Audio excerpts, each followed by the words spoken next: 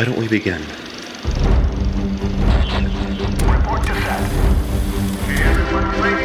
We hope you enjoy. Let's make this one count.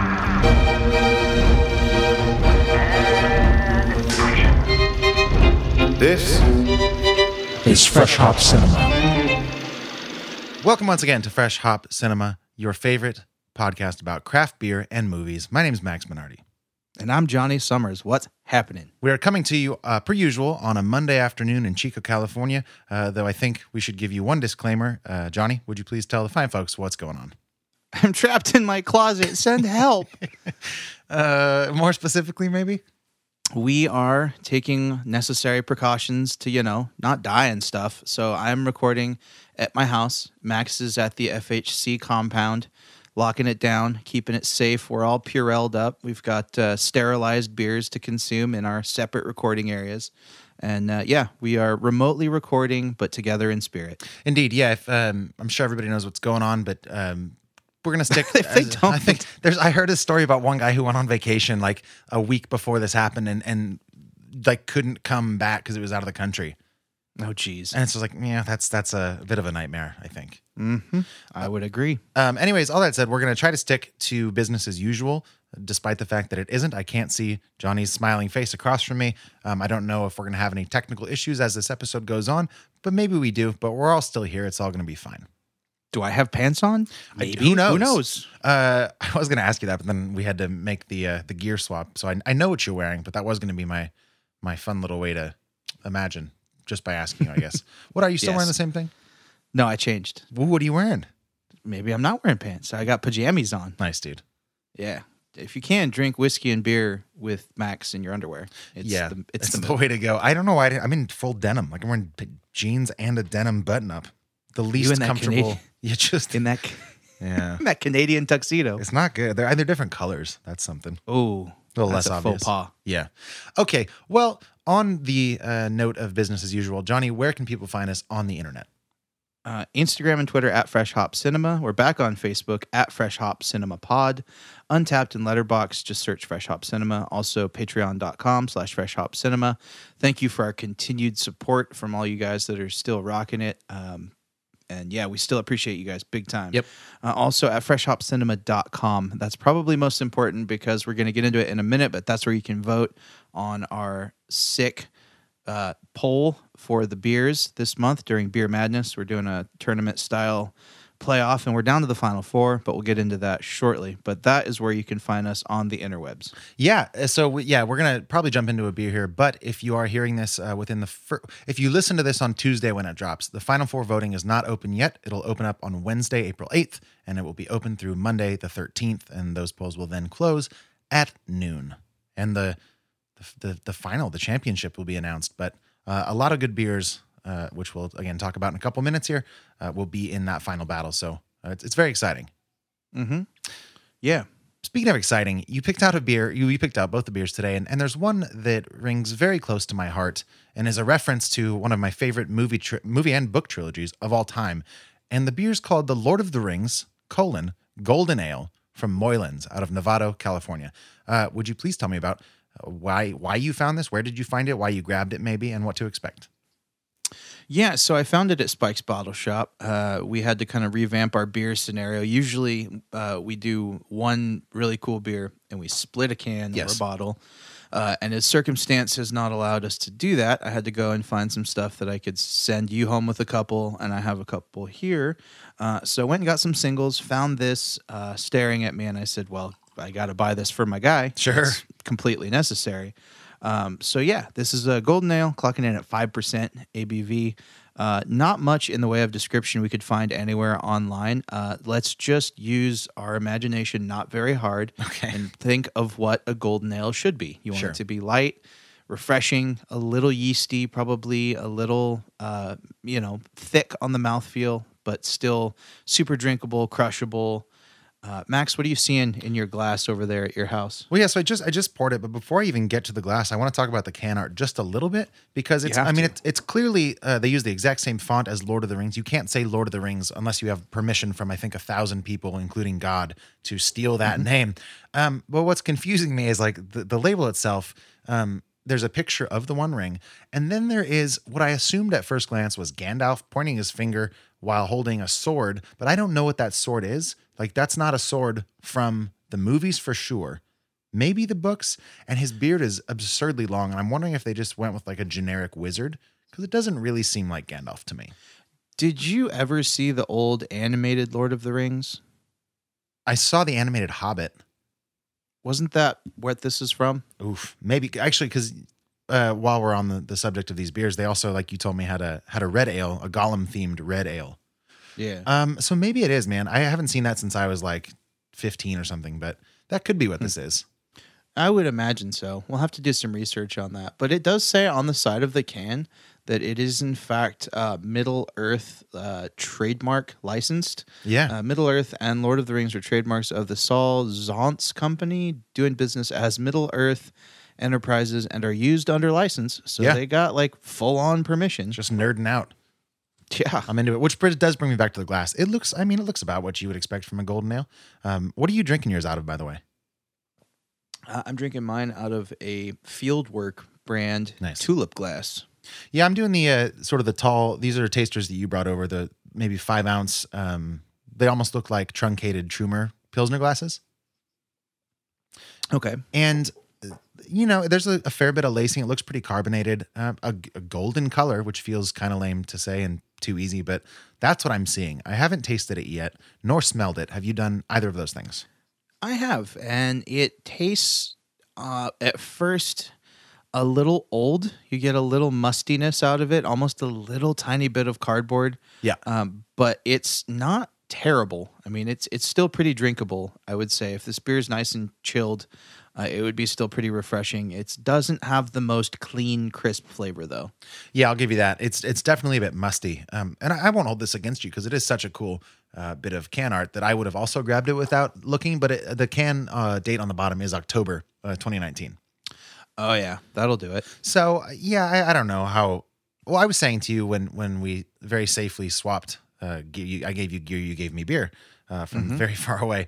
But I was saying that I'm not a huge fan of Moylan's in general.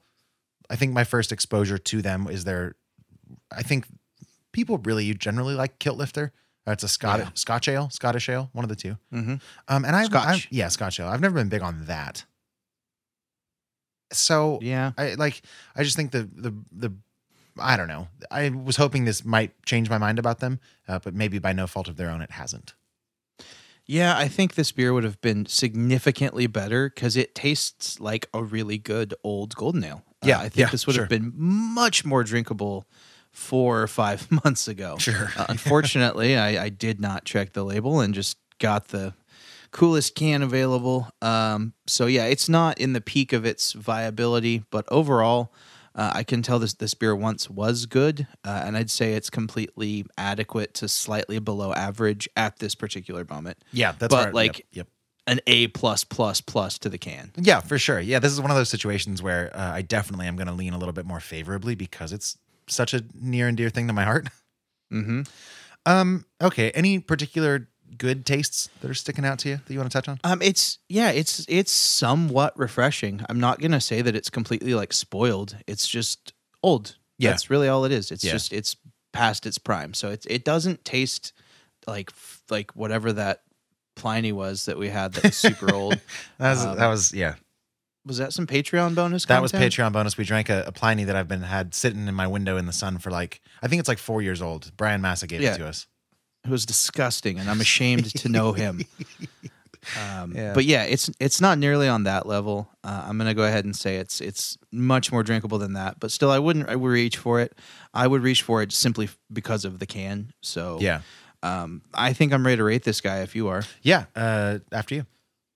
for me, this beer is like a 5.5. It was Oh. going to be a 4.5. Yeah. But the label kept it up above 5. That's really interesting. Mine was going to be a 4. The label brought it up to a 5. Ha! So there we go. I don't know. We like you said earlier, we couldn't find much about this beer online. There's like a couple scattered blogs that were like, there's this Moylan's is coming out with a Lord of the Rings series. And it doesn't really seem like it's been followed through. Like I couldn't find anything besides these 2 beers, which clearly are not new releases. So I don't really know what's going on with them. Yeah, I don't either. Moylan's, get your stuff together there, guy. Yeah, I was gonna say like people go out and see if you can find new ones, but have you ever seen this out and about before? Or did it just catch your eye today? I saw it once somewhere. I think Okay. it was at like a natural food store or something. Mhm. But that might have been a while ago too. So it's hard to say. But yeah, if I see this again and it's fresh, I'll definitely pick up some more. Yeah, okay, same here. But I think for now, a 5 and a 5.5 for you that's pretty good rating. We should also say on Untapped, there's only I think there were just under 100 reviews of this, and it averages at like a 3.41. So Okay, pretty middle Not of the good. road, anyways. yeah. Well, once again, that's Lord of the Rings Golden Ale from Moylan's Brewing out of Novato, California. Let's move on. I want to forget about this beer and drink Deal. something else delicious. Okay, before we drink more stuff, you feeling a little mad, Johnny? A little I am. crazy? I am. Okay. I've been going crazy without basketball. Fair. But this tournament's been keeping me alive. I've Yeah. been following it pretty closely. And obviously we're talking about our Beer Madness tournament. Yes. So a couple things off the top before we get into our Elite 8 results. I wanted to say a very big thank you to everybody that voted. We're classy here. We don't vote and tell, but we had a pretty good turnout, way more than I expected. Hundreds and hundreds and hundreds and hundreds. Yeah. It was pretty cool. Also, we had more than ever people voting more than once, but it doesn't matter because they don't count. But they still get registered, and then you see in the final number, it's like these were multiple votes, and then they don't count. So even with all those, let's say voter fraud, it was still an incredibly high number. Nice. So I think we get right into the results. Maybe first we just talk about matchups. Johnny, would you read me just the 4 matchups we had? Yeah. So in the first matchup, we had Sculpin versus Revision, the Sculpin IPA, obviously. And then the second, we had Torpedo versus Ubadank. And then we had Nelson going up against Booming Rollers. And then we had Pliny the Elder going up against Hexagenia. Right. Okay. So why don't you break it down for me? You said Revision and Sculpin was the first. If I remember correctly, Sculpin was our number 4 seed in the tournament versus Revision at the 21. It would be an incredible upset if Revision managed to take down Sculpin. This is a corporate battle. Both of these breweries are owned by AB InBev, I believe. I don't think Revision is. Oh yeah, not Revision. Sorry. What was I thinking? But Sculpin or Ballast Point definitely is, right? Yes. Yeah. Okay. So in some sense, if Revision wins, that's a nice little craft beer victory. Absolutely. How'd it come out? In fact, they did win. The 21 seed Revision IPA took down the mighty Sculpin with 69.3% of the vote. Quite a significant margin of victory for Revision. Yeah. That's decisive. Yeah. I think part of that's the geographical factor. I mean, they're essentially in our backyard, but also Sculpin kind of had its day in the sun. And I think it has been proven to be obsolete in the way of the craft IPA going forward. Those are strong words. Yeah, okay. Well, but I mean, you figure Sculpin's still like $17 a 6-pack. Is it still? Yeah. Yeah, that does feel a bit steep. I mean, when it came out, that felt steep. Yeah. And I feel like they put out all those variations. They did the pineapple Sculpin and the grapefruit and the habanero Sculpin and probably a couple others. And I don't know. I think the original's good, but for sure, Revision IPA is, I think, miles and miles better. Yeah, I agree. We actually revisited that beer not that long ago. You brought me one. Yeah. And I had it, and it was damn good. Yeah. I don't know if I'd ever had just their plain IPA, and it was really solid. Yeah, man, I've tried to make a really conscious effort to try to get as many of these beers as possible and drink them, just so I could be an informed voter and make my decisions accordingly. And I think that this one panned out the way that it should have. Totally. I agree. So, Revision was victorious. Max, the next one was the local contest. One that I thought was going to be highly, highly disputed. Why don't you tell us who was in it, what won, all that good stuff. Right. So we have my personal favorite go-to beer, Torpedo Extra IPA from Sierra Nevada, up against a huge rising, not anymore, but a shining beacon in the craft beer world, which is Ubadank from New Glory. These are both local-ish breweries. And Torpedo was sitting at the 23 seed. Ubadank was all the way up at 18. So maybe no surprise, sadly for my broken heart, that Ubadank did take it with 57.12% of the vote to Torpedo's 42.88.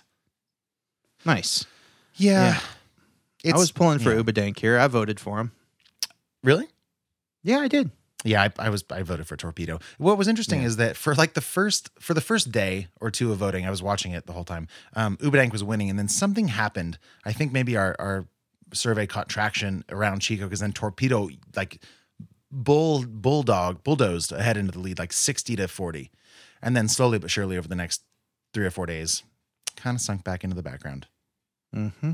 Um, And all those yeah. young folks started voting. I know. You're probably looking at the same notes that I am. You'll see in the next matchup, I wrote, this is the quote, "Does haze matter?" unquote matchup. That'll be our third one. Why don't you tell me what's in it real quick? Yeah, so this was Nelson from Alpine at the 23 spot, and then Booming Rollers came in at the 18 seed from Modern Times. Yeah. So This go ahead. one was close. Yeah, it was certainly closer. The reason for the "Does the haze matter" thing is that I tried Nelson on tap at Burgers and Brew maybe 2 months ago when we were, or not even, maybe a month and a half, when we were getting all these beers lined up, and it was way hazier than I remembered. And Yeah. over the weeks, people have also been like, "This feels like a hazy beer. Why is this in this competition?" Since we're talking about West Coast IPAs, so I ended up calling the brewery and I was like, "Hey, what's the deal? Did this used to be a West Coast IPA that you guys made a New England IPA or what?" And they were like, "No, I can't remember all the particular brewing jargon, but he's like, there's nothing technically about it that makes it a hazy IPA. It's still a West Coast IPA, but it is a juicier IPA." Interesting. It's just a little cloudy. Low cloudy. Yeah. Again, Nelson from Alpine is the 23 seed in the tournament. Booming Rollers, which you and I, Johnny, both really love, was the 18 seed. So favored to win, but how did it come out? Booming Rollers came out ahead. They won 58.9% of the vote and knocked off Nelson IPA to move on to the Final Four. Yeah, I'm not mad about that. I think Booming Rollers is such a stand-up beer. I agree with that. Absolutely. Yeah. So in our last matchup here, we had what I've dubbed the River Dance. We had Russian River Brewing with Pliny the Elder versus Fall River Brewing with Hexagenia. This Yep. is perhaps one of the most contentious battles here because even more so than Revision, Fall River is in our backyard. It's just right up to the Yes. way in Reading. Hexagenia was the 9 seed in our tournament. Pliny the Elder standing very confidently in the 1 seed. Yeah, they have absolutely mollywopped every other beer so far. Yeah. Yeah. Because you like Hexagenia, right? Oh yeah, Where- Hexagenia is a great beer. Where do you come out when it's between these two? Which one do you like more? That's tough. I think if I just had both of them in my fridge all the time, I would probably reach. Honestly, not to sound too middle of the road, but it'd probably be about 50-50, like which one I'm going to reach for. Well, who'd you vote for? I voted for Pliny. Okay. What do you Just remember 'cause- what kind of tipped the scales? For me, just Hexagenia is something that's always been around. Pliny is something that throughout my drinking life has been a bit more novel. Like Okay. I've gone on trips just to get Pliny, and it's got a bit more of a special place in my heart in that regard because it was one of the first beers that I ever went on a long road trip to go try Sure. on tap. And then bring some back. So I mean, it's got a bit of nostalgia for me there. Just basically the Pliny's on a pedestal. Yeah, I think that's true for a lot of people. I ended up going Pliny as well. I mean, they are both so good. I've had them both multiple times in the past couple of weeks, and I think for a lot of people, it just ends up being this beacon of craft beer nostalgia or quality or whatever, because it is a great beer, and it's just a hard thing to dethrone, It really is. So let's get into the results. Maybe predictably, this was not a close race. It ended up being 60% or 60.61% to 39.39. And despite its best efforts, unfortunately, Pliny the Elder lost to Hexagenia. Pliny is out of the I tournament. don't know what's happening in the world because at this point, my bracket's screwed. Nobody saw this coming. All of the experts were Hexagenia is the underdog. There's not a chance in the world. I saw that and I almost flipped my TV tray over that I'm using as a desk. So similarly to the Torpedo and Ubadank thing, it started with Hexagenia kind of staying ahead. And then in day 3, I think Pliny the Elder just steamrolled it. And then I woke up and checked on the 4th or 5th day.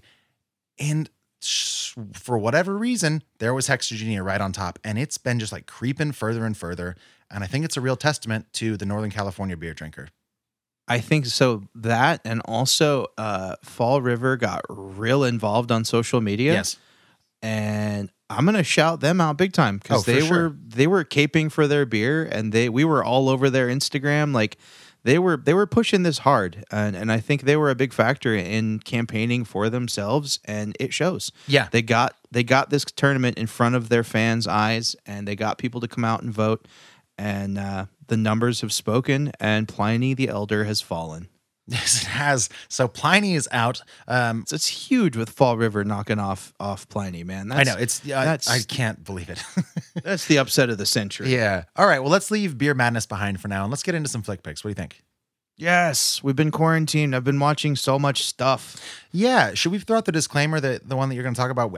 I can't remember. I know we didn't talk about it at length. You might have mentioned having watched it, but I definitely wanted to know more about it. So I think it still counts as a flick pick.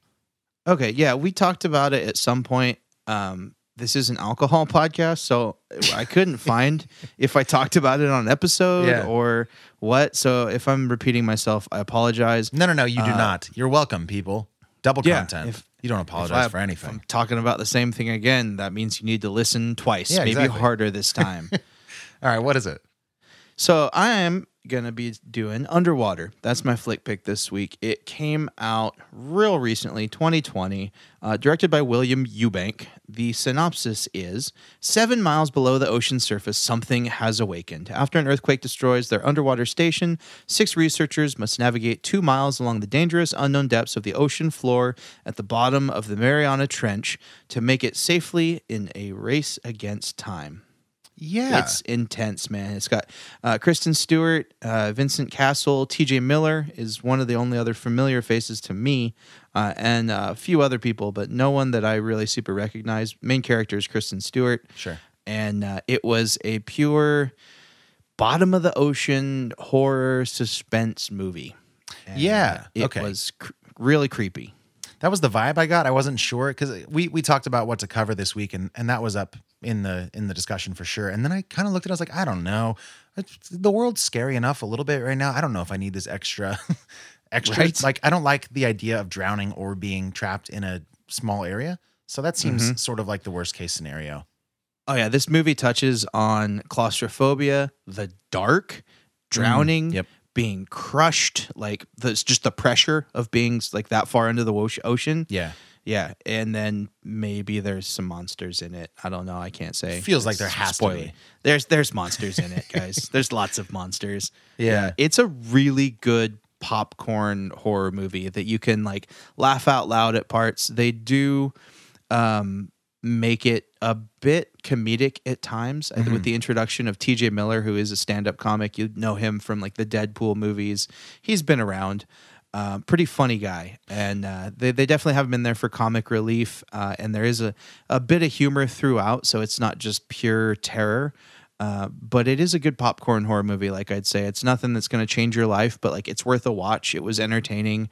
There's a few moments where you just like, oh God, what? Right. Whoa. You know, and it was fine. It was entertaining, and it was absolutely good enough for one of the countless days we have sitting around doing nothing. Fair. Yeah, I was going to say this movie was actually filmed almost 3 years ago, I think early 2017, which I don't really know why it wasn't released sooner. But this was also the time you mentioned TJ Miller, and he's, I think, pretty infamously somebody that was almost blacklisted from a lot of stuff. He was caught up. He got accused, and I don't know if anything came of it, but definitely accused of sexually assaulting and punching a girl in the mouth.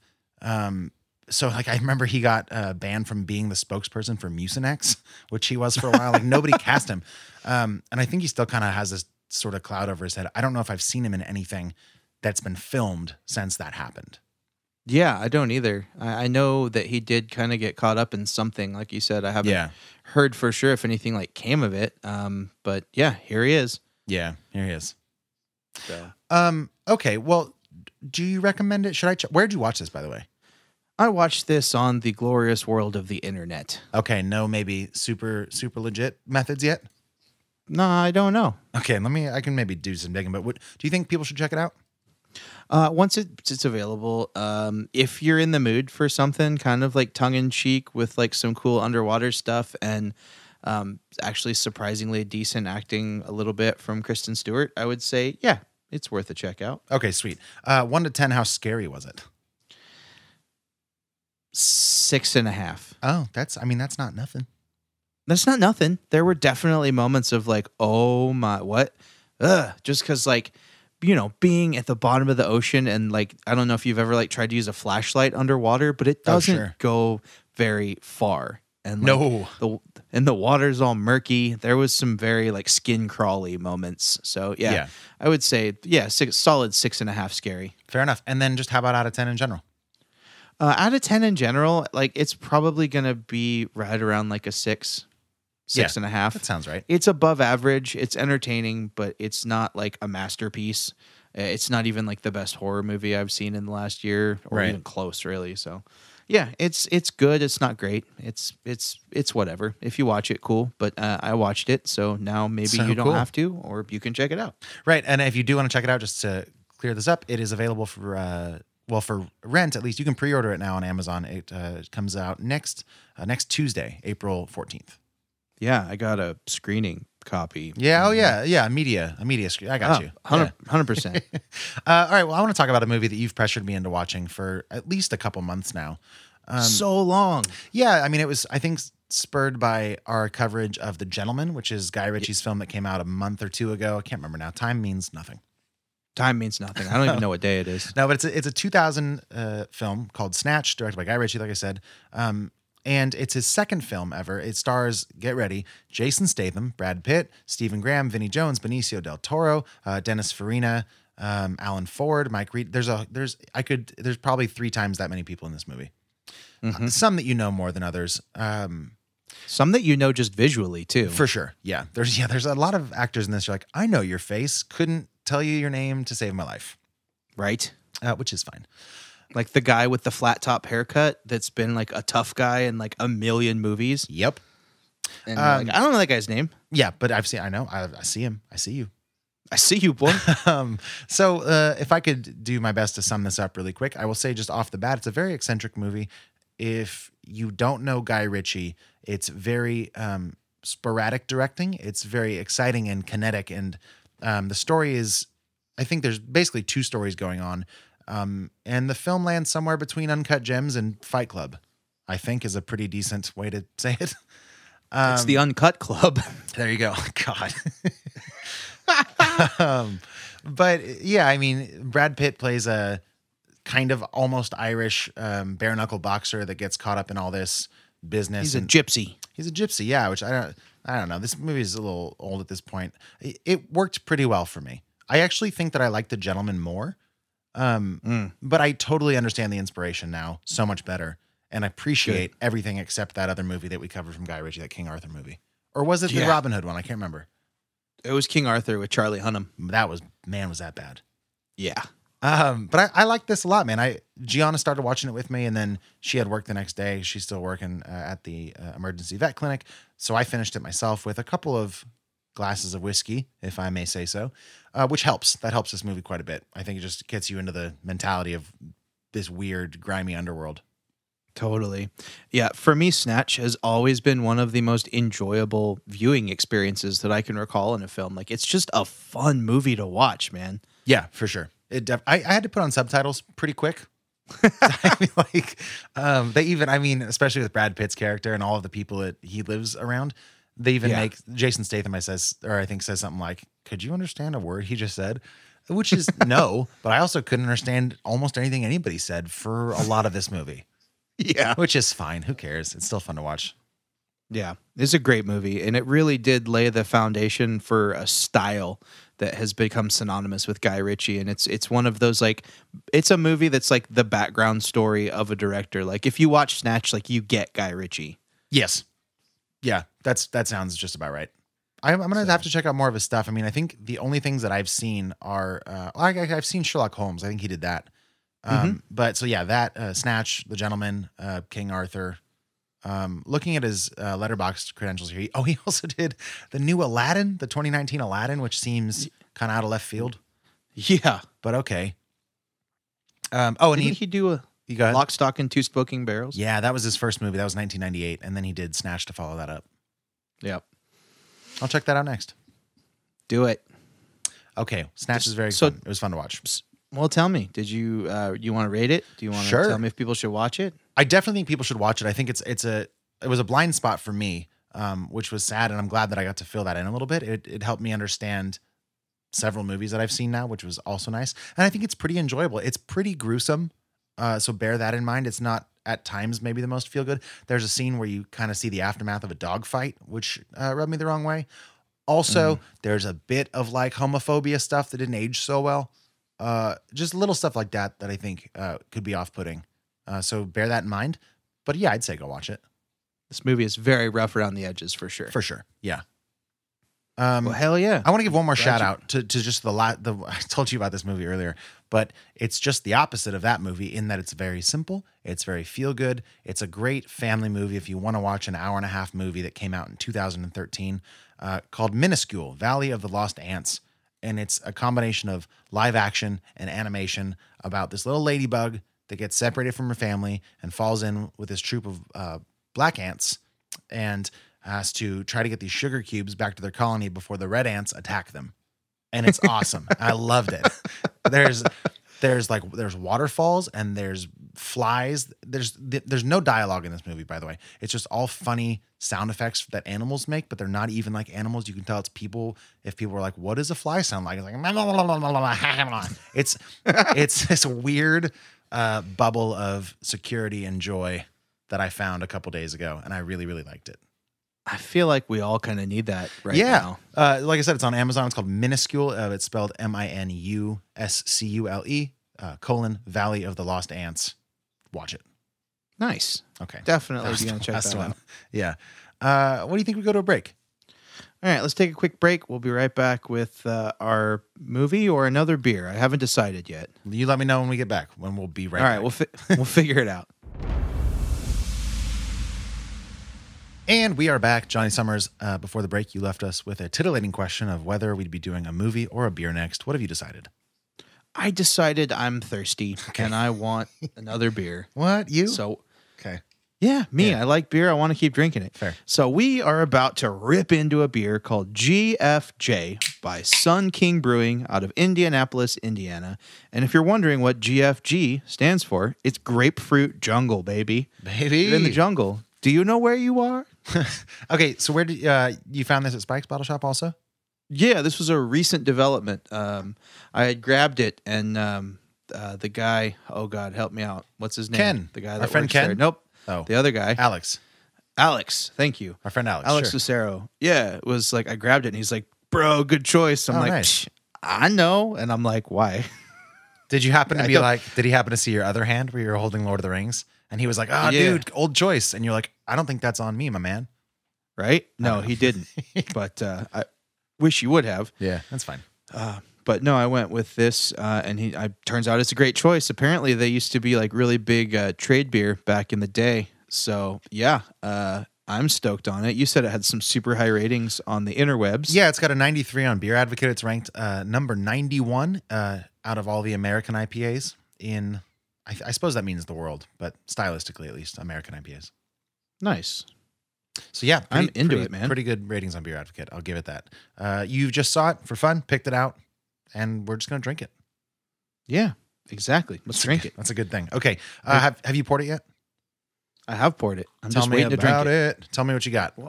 I keep going to drink, and you say, "Oh, tell me about it." I'm like, "Okay, fine." That's this. The lighting in here is not the best. It's like a ruddy amber gold. Oh, weird. Is yours pouring like that? I will tell you in one moment.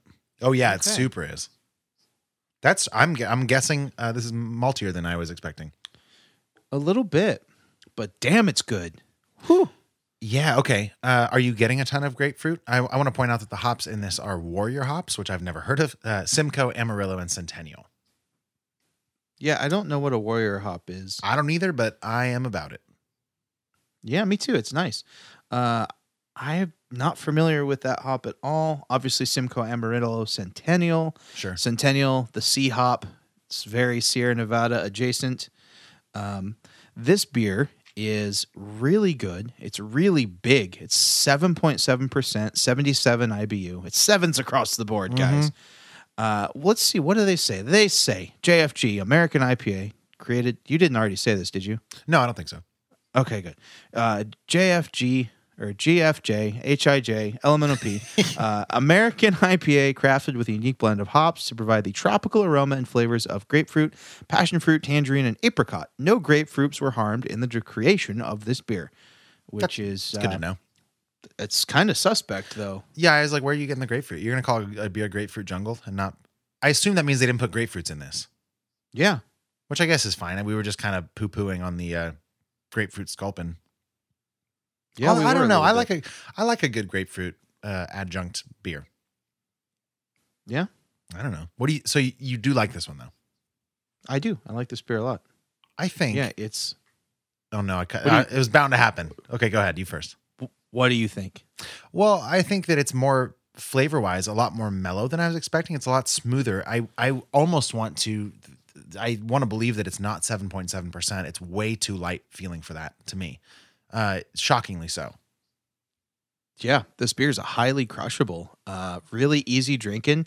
It reminds me tremendously of Celebration. Oh, maybe that's what I'm thinking of. Yeah, dude. This is like it. Even the color and the smell, those Centennial hops, man. Yeah. This beer is a real similar IPA to Celebration for me. What do you think now that I've planted that seed? Smell it and drink it, and tell me if it reminds you of Celebration. If anything, I think my subconscious planted that seed and you just watered it. Cause that's what this is. Like okay. So number one, the Centennial hop is far and away, I think, one of the most obvious flavors in this beer and in any beer that it's in. It's just always like, boom, this is what I'm about. But I think like it's good. The way it looks is very deceptive because it kind of prepares you for a heavy malty beer. It doesn't look light and maybe bright, but it is kind of. Yeah, I think that's a testament to the freshness of this beer. This beer is good until June 10th of this year. Yeah. They have an expiration date. They don't have a bottled on date or a canned on date, which is interesting. But seeing that it's June, we have still a couple months left. So this beer is in the prime of its life. Something like this would age horribly. If this beer was a month or two past its prime, dude, it would be undrinkable. It'd get into Angel City territory. Still blowing. My mind's blown about how well that thing did in the bracket. I mean, it didn't get past the first round, but people liked it. You know, Yeah. we gotta try to get. Gosh darn it, people liked it. I want to get it fresh, but Yeah, I do too. That's neither here nor there. Right. This is good, man. I don't love it. Like, I don't think it's world class. There's something about the way it's finishing for me that's kind of leaving me a little bit off. If that makes sense. Yeah. Yep. Where do you think you will end up out of 10 on this, or do you want to keep exploring it a little bit more? No, I'd like to get into what I rate it and why. I'm kind of with you. It doesn't finish the most pleasant. It's got a little thickness, and that's like all the malt kind of comes out on the finish. Yeah. Yep. It does. It reminds me of it does remind me of almost like an old Celebration. Yeah. And, you know, it's or like a really old Sierra Nevada Pale Ale. Mm-hmm. You know what I mean? Like this has. Oh. I think us just being Chico boys, Centennial hops have been fucked up. Like Yeah, they've probably. been ruined.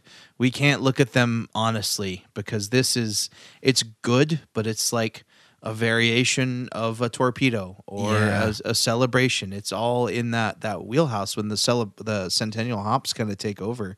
It's a good beer. Just as good as any Sierra Nevada. Okay. But to me, those beers are like very traditional styles, and they're very they're a staple. They're the thing. They're the thing that made they're the bar. Yeah, exactly. So this falls in line with, you know, like you were saying, is it world class by 2020 standards? No, it is not. Yeah. By like 2005, Yeah. that's a fun way to say the year. I like that. That would be a standard at that point. I see now why this beer was highly sought after some time ago. Sure. And perhaps now that it's fallen into a more mediocre category. So yeah, this beer for me is solidly middle of the road. I'm gonna give it just like a 6.2. Okay. Yeah, that seems right. I wanted to just follow up a little bit. I was curious, so I looked up Celebration on Beer Advocate also. And like Grapefruit Jungle, it has a 93 overall. The difference is where Grapefruit Jungle falls at 91 on the ranking scale, Celebration is sitting at 88. So slightly higher, but right in the same vein. I think just reading comments, people have very similar thoughts on both of these beers, which I think is a testament to your observation, my friend. Well, genius. Okay. Genius. Genius. Sounds like you're eating a genius. Genius. Delicious. Okay, I'm in the same basic ballpark as you. I think it's drinkable. I really wanted to ask you about price, but I'll do that after. I don't want it to affect it. Just a habit. It's good, man. I think it's like, I'll give it a 7. I'm gonna jump into the 7s. I think it's a pretty good 7. Like if I were out of Sierra Nevada and I had this in my fridge, I'd be like, oh, all right, cool. Yeah, very excited. Perfectly acceptable, right? Yeah. Like it's good. It'll work. Yeah, it's a pint can, which is something. It's also a cool can. It's got this I thought it was a guava, but it's not a grapefruit on the can, is it? What is that? I like that we're both looking at this separately, but equally. Yeah, it looks like a flower with the grapefruit like in it. Yeah, it does. Like almost like a cactusy kind of flower. Yeah. It's a grapefruit cactus flower, man. I Yeah. don't know what's happening. Okay. I also want to say, like, they really tout the aromas and flavors of grapefruit, passion fruit, tangerine, and apricot. And I'm going to go ahead and say I don't get any apricot. I don't get any passion fruit. I guess maybe some like musty citrosity from like maybe grapefruit and tangerine. But even those, I think I wouldn't have picked out necessarily unless I saw them written. Yeah, exactly. It doesn't really do a whole lot for me, man. Yeah, but it's fine. Yeah. It's better than fine for me. Yep. Give me a rating one more time, please. For me, it was 6.2. 6.2. That seems pretty fair. What do you say we move right along into perhaps a film? Let's do it. Okay, this was your choice, so I'm going to let you take all the introduction stuff if you'd like to. Oh, thanks. Yeah. So I stumbled across a movie called Vivarium. It was directed by a guy named Lorcan Finnegan, because change it. Why is that still your name? What a name. This premiered at the Cannes Film Festival in May of 2019 and was released to the United States on March 30th, 2020. It's available to rent on Amazon, also several other online sources. Just Google it. You're an adult in America. It's like $7. You can find this movie. Yeah. Yeah, it's fine. It stars Jesse Eisenberg as Tom and my favorite actress simply because of her adorable name, Imogen Poots. Hang on. I got to stop you there. You can't shit on Lorcan Finnegan and then be like, but I love Imogen Poots. Either you can't gotta tell love me. No. Okay. Lorcan, are you some sort of mythical man wolf? Yeah. Like a lichen? Yeah. What is that? Lorcan? Lorcan. Oh, come on. Yeah. Imogen at least is a name that I've heard other people being called. Okay, fair. And her last name's Poots. Come on. Yeah. She is adorable by default. Fair. But anyway, Imogen Poots stars as Jesse Eisenberg's co-star, Gemma. And the movie tells the story of a couple hoping to find the perfect place to live after being convinced by this really weird salesman guy. They're taken on a tour of this like weird little suburban neighborhood in which like all the houses are like super identical and they go like as far as you can see. The salesman just disappears. And then the two of them try to leave, like, okay, we're out. Turns out they're trapped in a labyrinth-like kind of urban subdivision, and each road mysteriously takes them back to their home that's been assigned to them, number 9. Yeah. So really quickly, again, it's called Vivarium. I did a little bit of digging, and I maybe should have just pieced this together, but it's kind of the umbrella term for things like aquarium or terrarium. It's also Latin for a place of life, which is sort of suiting in a kind of sick way. Yeah. So you recommended this.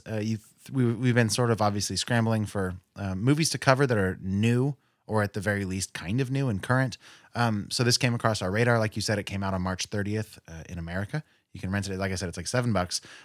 But what did you think of it, man? It's only like an hour, and I'm gonna double check that. Actually, I don't have that in front of me. But what did you think of it? I was Kind of skeptical at first, and then I found myself not being able to look away. This movie was visually very interesting to look at because of the uniformity of their environment. Also, just the way it was shot, and there was some really interesting filming involved. I enjoyed the acting. I kind of liked the interaction between our two main characters, and there's particularly this one younger character, which we'll get to Fair maybe enough. in the danger zone, that feels a little spoilery. Yeah. That is massively unsettling, and I couldn't look away, but also wanted to gouge my eyes out with just sheer discomfort. You asked me earlier, like on a scale of like 1 to 10, how scary was a movie? Yeah. And the scale on this movie was like higher just because of that character. Like it just the way that that character gets under your skin and is just so intensely creepy.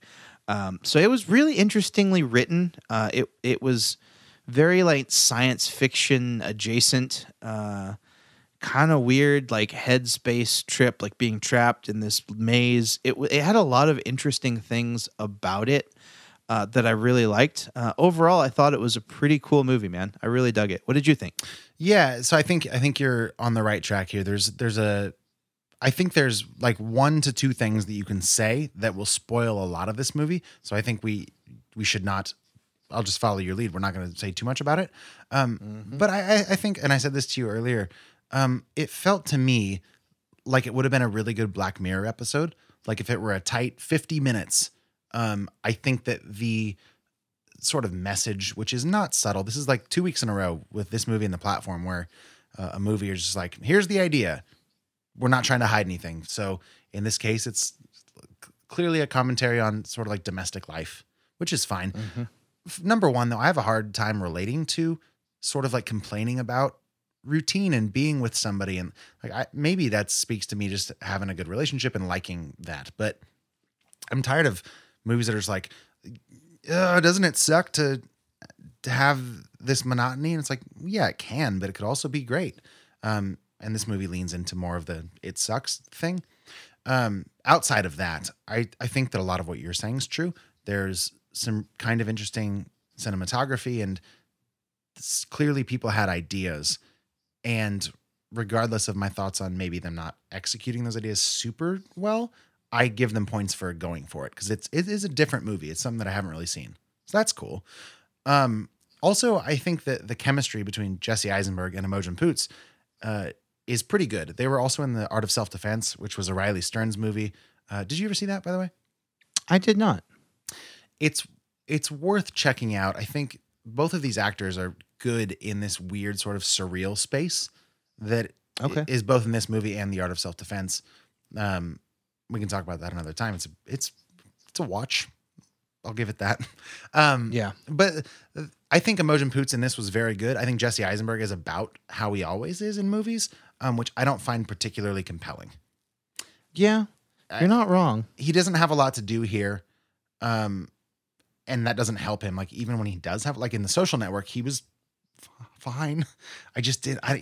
I don't know. It is tough. I apologized to my wife when this movie was over. If that really frames it at all. Yeah, it just lost me. So just to follow up, it's about an hour and 47 minutes long, if I remember right. I just had it in front of me. Yeah, something like that. Hour 37. And it just, it's too simple of an idea, I think, when it boils down to it, to really warrant a feature-length film. So, Yeah, I don't think you're terribly wrong there. It did feel a bit stretched. And once we were talking earlier upon our gear exchange, yes, about how this kind of is like a Black Mirror episode that just got made into a feature film. And once you said that, I was like, damn it, yeah, like this would have been like a really cool short film. Yeah, I was, dude, literally, I thought that about 30 minutes in, and then I was like picking apart scenes that could have been left out.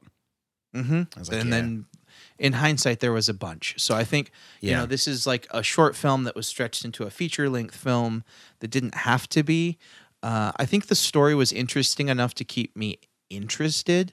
I think it's really funny that you apologized to Gianna after watching it. There were just Like, several points where like we looked at each other, like kind of rolled our eyes in unison, and we're like, all right, we'll just because there is an element of like, let's wait for the payoff. Clearly, this is all going to make sense or make a point. And I don't know if it's super spoilery. We can maybe cut it out if you are worried about it. But I don't think it really resolves in a way that made the previous hour and a half really worth it.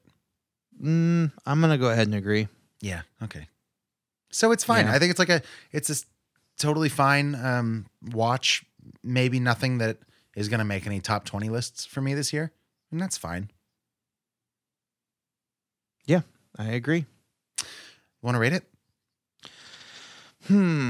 Yeah, this is tough, man, because it's not blowing any socks off. It was interesting and it kept me engaged, Yeah. but it wasn't amazing. That's the thing. Like, you rate a movie really high if it was amazing, but like I For sure. enjoyed watching it and I was invested.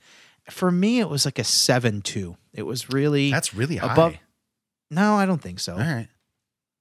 This is just higher It than was- I thought you were going to say. Keep going. Sorry. Oh, yeah, it was above average for me, which is like in the 5 to 6 range. Yeah. You know, like it wasn't unwatchable. It wasn't something I'd never watch again. It was intriguing, and I think it had enough to say to keep me involved. I fully believe it should have been a short film, and it would have been rated much higher, in Oh, my yeah. opinion. If this would have been like a solid 45, dude, give me this in a 45-minute package. This Yeah. is like an 8 or a 9 all day. For 'Cause sure. it's such a unique idea and such unique characters. But since it was that drawn out kind of tedious watch, that's why it gets a little bit lower rating for me. So 7.2. Max, Okay.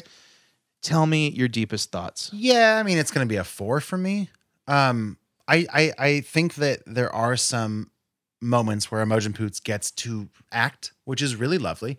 I think that some of the auxiliary characters, despite some of the weird ways in which we're going to have a lot to talk about in the Danger Zone, I think, but those, I'm trying to dance around stuff, but the characters that are not our main two made an impact on me, certainly, which had an effect on my overall mental state of mind, maybe when I was watching it in a creepy way. So I think I give them points also for achieving a certain tone.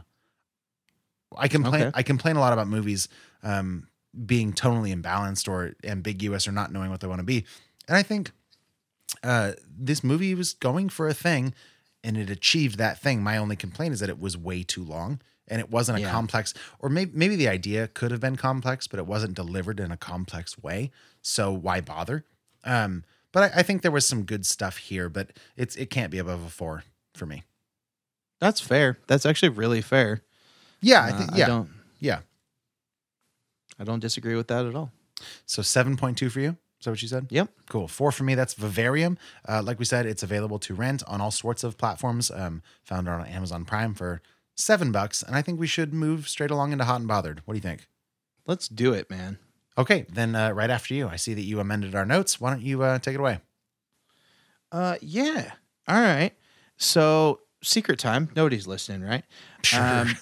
I have been fighting a daily battle with depression since not working at all, and struggling with some like identity and self-worth, and like not being able to figure out like what the point of getting out of bed is if I don't have my job to go do, and hit kind of a really low point yesterday, Sunday, and ended up not even getting out of bed until like 4:00.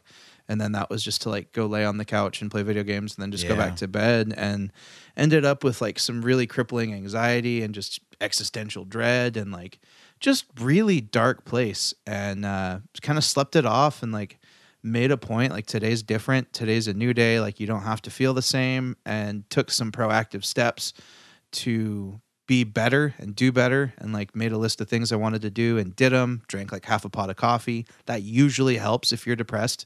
Sure. Just drink a bunch of Yeah, just coffee, drink coffee. and then like you won't have the lack of energy that's like keeping you tied to the couch. So Right. that's probably the biggest thing that's got me bothered. I don't usually come with a bothered, but I mean, it's life. It's real. It's what's happening. It's been really hard for me the last week, few days, and it kind of culminated in really having a dark day. And I think we all kind of have to have those eventually. But the key is not how many you have or anything like that. It's what are you going to do about it? What are you going to do proactively to make it better? And like this is a weird time in the world, man. And if you're not careful, your thoughts and your mind will just get away from you, dude. Like, it's really important to not watch too much news. That's one thing I stopped doing completely today. Haven't checked the news, haven't read anything. And like just not consenting to any calls from family that want to talk about what they saw on Fox News.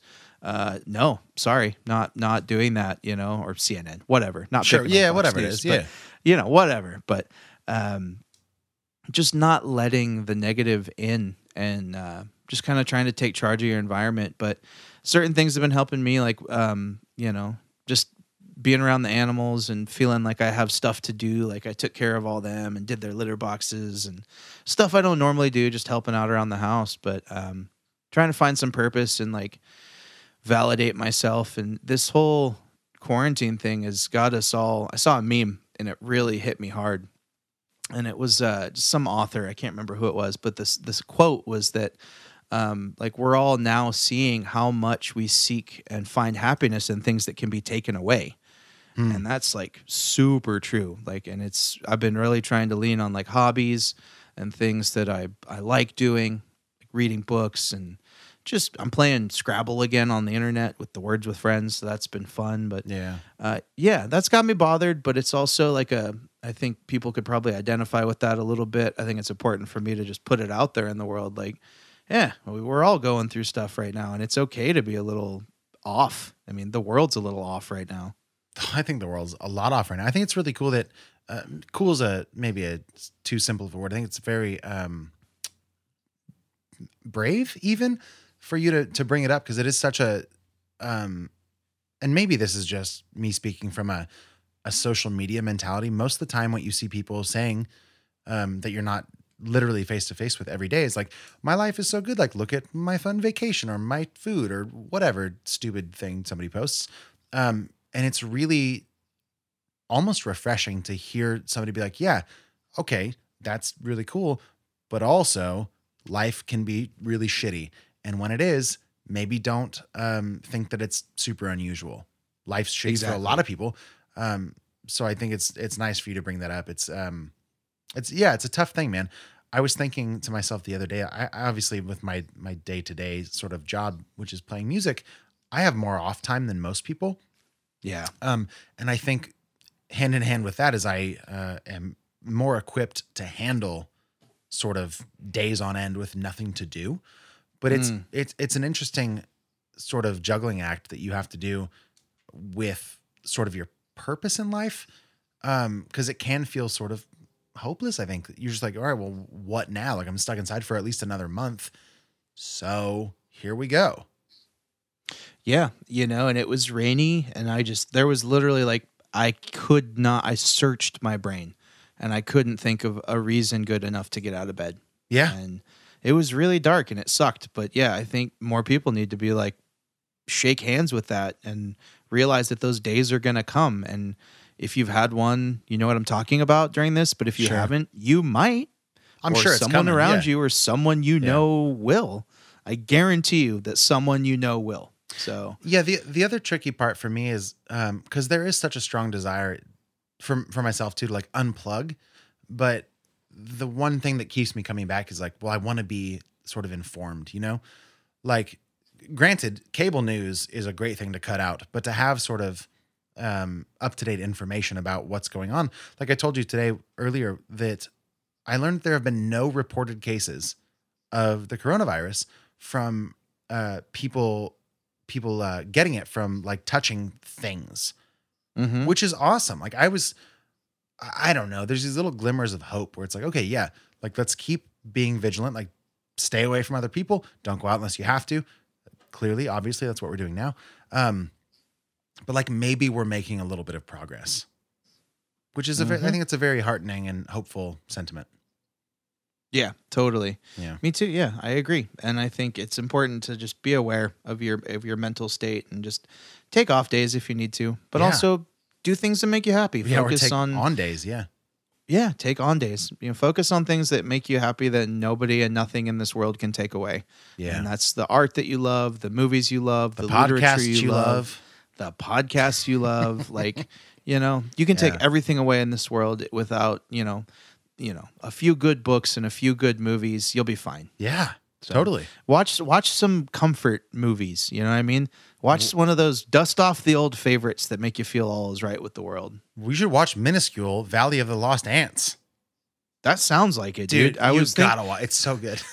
When you were talking about that, I was like, fuck, I could have used that yesterday when Yeah. I was just completely crushed inside. Yeah. Check it out. You should check it out, man. It's a good one to have. Like, I think the next time I have a day like that, I'll be like, okay, I'm gonna make a Google Doc with like albums and movies and books that'll just be nice, heartwarming experiences, and that's gonna be like at the top of them. I like it. That would be great. I could use that list sometimes. Yeah, I think we all could, man. Mm-hmm. All right, Hell yeah. You got to give me a hot.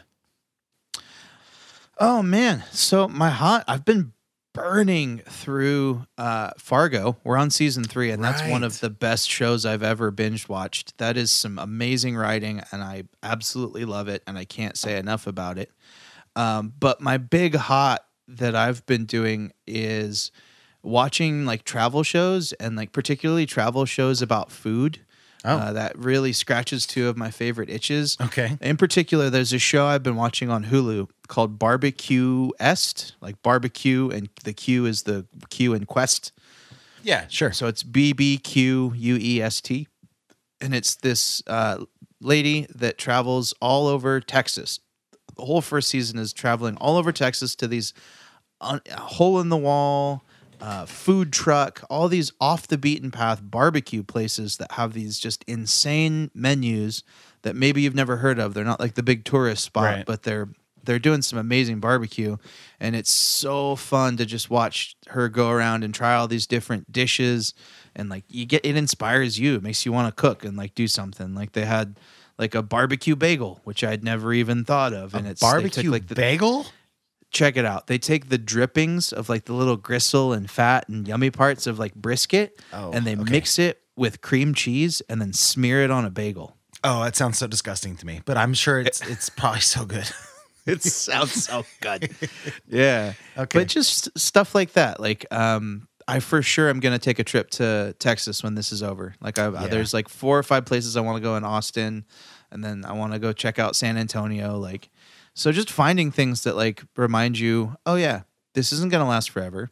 It won't be long, and if you want, you can go to Texas on your week off. Stuff like that. So Yeah. I've been really enjoying travel shows and cooking shows and stuff like that on my downtime. Fair enough, man. I have a single hot that I'm going to stretch it to 2 because we're talking about food and it got me in the zone. And I don't mean to sound like a broken record, but it is Chili Monday. Nothing changes that. So I today went out and bought a larger, what did you call it earlier? You told me I could borrow yours. A stock pot. Yeah, I bought a stock pot, and mine is a 12-quart stock pot, which is pretty big. It's 3 gallons, if you can do a little math. And I bought it from, I can't think of what the store is called now, but it used to be called Cash and Carry. Do you know what it's called now? Oh yeah, it's like food supply or something like that. Right. And I saw a friend of the show and patron, Trevor, there.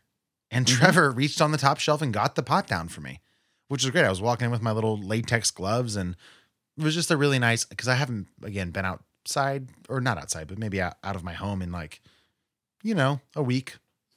Or maybe at least the weekend. I had one thing that I'll talk about in a minute. But so it was great to see him. And then I bought that, and then I went to Safeway to buy my chili ingredients. And on the way out of Safeway, in his car, I saw John Wallum, which was Nice. awesome. He honked at me. I was like, I know that car. Where from? What is a car? Where have I seen cars before? And I was like, oh, yeah, Society. Oh, John, hey. And then I said hi to him. And I came home, and I've made now a double batch of chili. I've never made it the same way twice, but I've added a couple different things. I've used 2 types of meat, turkey and ground beef this time around. And it's pretty good. I at least think that usually you're here to be like, you need to add like these 4 different things. And then it's perfect, but it's pretty okay now. Good. So which kind of dovetails into the one time I did leave my house, which was this past Friday. I played a quarantine concert in a cul-de-sac. There's a friend of mine named Mark Johnson who has backyard concerts. He's been doing them for, I think, probably about 2 years. And he reached out and he was like, hey, man, like, here's the emotions that we're all feeling. I'm feeling them. Are you? And I was like, of course, yes. Would you like to come to our cul-de-sac and play outside of our house on the driveway for all of our neighbors? And I was like, absolutely, let's do it. So I did. And we basically ran an extension cord from the back of his house where his whatever, where the closest outlet was. And then I plugged in my extension cords. We kept like 20 feet from each other. And I just played music for his neighbors for like 2.5 hours. And then it turned into this weird dance party out in the middle of their road where there was little pods of people dancing to Happy by Pharrell until like 10 at night. That's really cute. It was lovely. I like that. Just little nuggets of normalcy, I think. Yeah. And you have to have that, man. Yeah, it's been really nice. Like getting out of the house, playing music is great. Obviously, I do it, and I think I've complained about being too tired of it. Obviously, like when you do it 8 days in a row, regardless of what it is, you'll get burnt out. But it was nice to sort of reaffirm my enjoyment and what I like about being able to play music for people that enjoy hearing it. Nice. So that was fun. That was my hot. Perfect. I like that. That's a great hot. Thanks, man. Yep. I'm into it. And we need that. We really need that. It's going back to what we were talking about, like mental health. Like if you can, like I've watched a couple, a lot of bands and artists are doing like acoustic sets on Instagram Live. Like the Brothers Comatose are doing like a concert at 4:00 every Friday on their Instagram of just like acoustic sets of their songs. And like, it's so cool. Like you're watching a band you love, you know, with hundreds and thousands of other fans around the world that like absolutely need this right now. Right. It's, you know, times like these, you realize how cathartic music is and how sharing that experience is so universal. It reminds me why I started liking music in the first place. Just that connectivity that it presents and the feeling of belonging and like, you know, feeling like you're a part of something or someone singing something that makes you think like, he's saying it better than I can, but I feel I know what he's saying. You know what I mean? Yeah, I love that. Yeah, it's a great little societal sort of unifying thing. Yeah, it's easy to. I was telling you about this earlier. There's a podcast that I love to listen to, Stuff You Should Know, and they kind of did a whole like hour. I think it was like an hour 15 on. I wonder if that beeping. Sorry, did you hear that beeping, Johnny? You probably can't. I did not. Somebody's beeping me on my phone. I'm just going to ignore it for now. I hope it's not coming through the recording. Anyways, it's still beeping, but maybe it's no big deal. The catharsis of just like having art or music or movies or whatever your preferred method of relaxation is, usually is like some kind of art.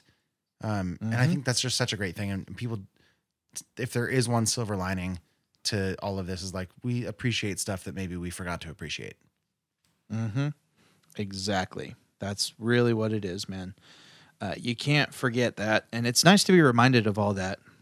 Like you're just the simplest things. Like, you know, I've taken it for granted so much, just being able to go out and see you play, you know? Oh, thanks, like man. What, the week before that we all locked down? Yeah. Me and Shalina came out to Red Tavern. Yeah. You know, and I miss that, dude. Like, it's the things you take for granted. So you should think about doing an Instagram live set. I'd watch the shit out of it. Yeah, man. I did one on Facebook, but ever since my Facebook got deleted, like back in October, I have like 150 friends now, so nobody sees it. Like it gets distributed to like 4 people. So yeah, maybe I'll do it on Instagram. That's a better way to go. Yeah, that'd be sick. I'd be so down. Hey, I'm going to change the subject real quick. I mentioned having a little bit of stuff to spoil for this movie. Would you feel comfortable at this point going into the danger zone? Yeah, I think it's time, man. Okay, then to the danger zone we shall go. Danger zone. Danger zone. Danger zone. Danger zone. Danger zone. Danger zone. Okay, danger zone. I want to talk. Okay, I don't know. Maybe there's new listeners. I assume there are actually. There's hundreds and thousands. Hundreds and thousands. So the danger zone is when we talk about our movie of the week, in this case, Vivarium, as if we've all just walked out of the theater, or in this case, our living rooms, having seen it. So we're going to spoil it. If you have not seen it and you want to, pause the podcast, go watch the movie, come right back. It's a very short movie. Okay. Johnny, why don't you go first? Yo. Anything you want to cover? Maybe lay out some of the plot in a broader sense. Yeah, so essentially our two characters get shown this house and then the guy disappears and they end up being stuck there. They have to live there. They get little boxes of supplies out front like every morning or whatever. And eventually one of the boxes just has a baby in it. And it says on the outside of the box, raise the child to live or escape. To or be something like released. that. Yeah, to be released. Yeah. And so you find out pretty quickly that this isn't, a normal human baby. It's also probably worth noting that they try to burn the house down and then they fall asleep and then the house is no longer burnt down. Oh, yeah. Like it's clearly not a literal, or maybe there's weird rules, but it's not normal reality. That's I think exactly. worth it. They try to escape. They try to climb over fences and whatever. They always end up back at the house. And okay, I think that's probably worth pointing out.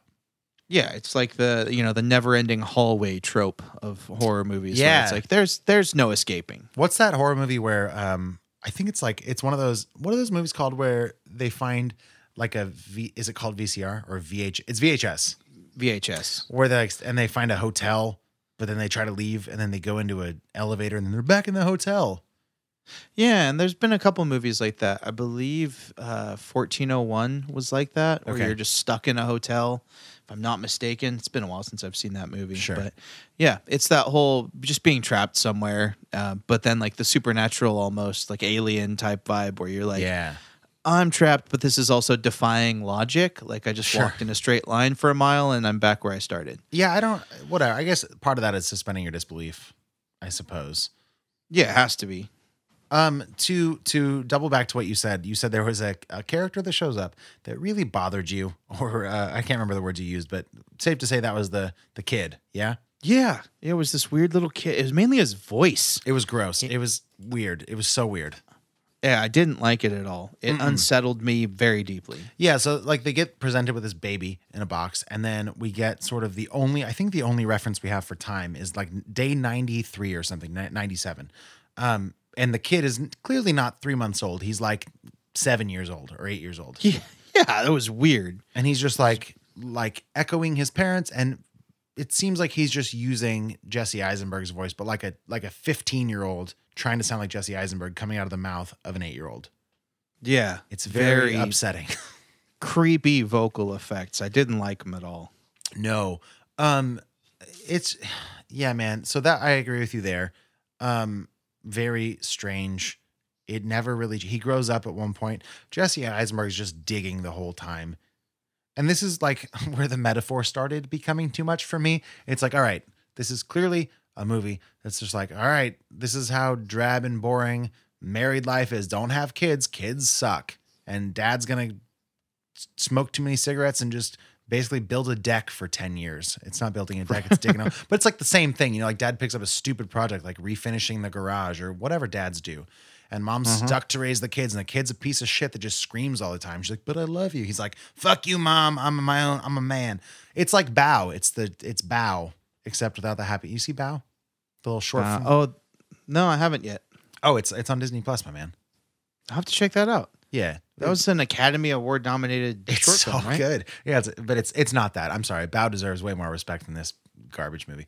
Coming in strong. Sorry about that. Don't know why. Getting hot, boy. We each got our own beers this week. That's why. Yeah.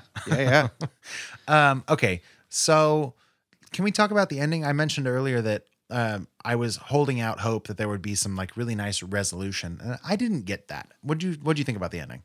Oh yeah. Then they all just die, and then Yeah. the kid's now the real estate agent.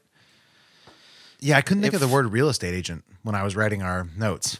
I wrote like eccentric salesman. I couldn't think of real estate. I don't know why. Yeah, it was very lackluster in my opinion. I was not stoked on the ending at all. I was like, oh, cool. We waited so long, and that's just it. They were just raising the next one. Yeah, Like, I guess. what sort of, like, it makes you wonder, like, all this time they had, if there is backstory to like the motive of this, give me some of that. Right, but give there's me some of not. like the alien species that's like learning and studying humans while they're raising alien babies or something. And there's not. Like you said, there's just this weird symbols on the TV that the kid reads, and Yeah. it's all very obscure. I think they could have gone into much greater detail, and I don't think it would have felt handholdy. I think it would have felt enriching to the plot. For sure, dude. Like I mean, you said aliens just now. Like I forgot that was even part of it. It was just so much a heavy-handed metaphor to me that it was just like, yeah, like they even like old boy later on. I was looking at the letterbox trying to find his name, but there is 2 characters listed called the boy, and one is the dude that's like 25, and one is the kid. So the old boy basically lays it out exposition style to the cameras, like, I'm a son, and your role as my mother is to raise me and then die. It's like, yeah, I already got that. You didn't have to spend the extra 2 minutes on screen telling me that. Like, if you go with that artsy montage where they crawl under the sidewalk and like fall through all these layers, like mothers everywhere are experiencing this with their sons, like maybe leave it at that. You don't have to be like, yes, you are my mother, you shall now die. Ugh. I don't know. Yeah. Ugh. Exactly. And like, what's the whole point? Are they raising an alien army? They're Is not, someone yeah. studying? Like, we don't know. So Choose your like, lane. and it wasn't art housey enough to No. feel okay Not at with all. that being that left open for interpretation. Yeah. Yeah, and then So- it just ends and like we go back to that office and another couple comes in and like like Twilight Zone-y kind of loop. I don't Yeah. know. What a bummer. Yeah, it was like a Black Mirror Twilight Zone knockoff. Yeah, that was way too long. Yeah, it was pretty long. I'm starting to regret that 7-2. I was just thinking that about my rating too, but we made the rating, so whatever. It is what it is. What would you have done? You're in their scenario. The guy has just left. By the way, quoting the same voice you just said about children. No, we haven't had them yet. What do? He's gone. You 2 are there. Say you and Shalina. Yeah, I would have tried to leave too. I mean, that's the move, is to try and get the hell out of there. Would you have done anything different? I would have killed that thing. The kid. Yeah, 100%. Yeah. Like Yeah. once it started talking back and it was like, Or just fucking screaming. oh yeah, no. Yeah. Something bad would have happened. But then they probably would have like just brought a brand new one. I And they're know. like, start Yeah. over. Yeah. I wouldn't have dug a hole for no reason. That was stupid. That was so stupid. Like, I don't like how quickly their relationship deteriorated. Like Just the moment poof, he gone. goes, "Let me drive." It's like, all right, God, I get it. Like they have a bad relationship, and he's a stereotypically aggressive dude, and she's like a stereotypically passive woman. Whatever, man. Give me characters with some damn depth. yeah. Jesus, It was a little for a movie that was trying to be so multidimensional. It ended up being fairly simple, yeah. and yep, that is what it is, man. It wasn't that great. Nah. Frick you, Vivarium. Yep, get a vivarium with frogs in it. It'll be more entertaining. Agreed. Okay. Anything else? I think that's it, man. I think we're there. We've rated it. We've drank some beers. For our first episode, recording separately in quarantine, I think it went well. I think so too. We'll see in the edit we- if it actually pulls together. I think it'll be fine. I think we did good. I think and we know our jobs at this point. I think we pulled it off, and gosh darn it, guys, I think it's going to be okay. All right, everybody, stay safe. Wash your hands. Per usual, thanks to Bailey Minardi. This episode wouldn't be what it is without her help. If you want to join us on Patreon, it's patreon.com/FreshHopCinema. Little peek behind the curtain. We're not really charging for episodes right now, so technically, I guess you could just join for free. I don't know. Hey, no. I'm just letting people want their entertainment. We have bonus content every week. Maybe most importantly, go vote. Starting, if you're listening to this on Tuesday, starting tomorrow in the final 4 of Beer Madness to decide the best West Coast IPA in all the land. It's down to 4 pretty good beers. Per usual, that's Johnny Summers. That's Max Bernardi, and we will see you next week. Report to set. Okay, everyone ready? We hope you enjoy. Let's make this one count. And action. This is Fresh Hop Cinema.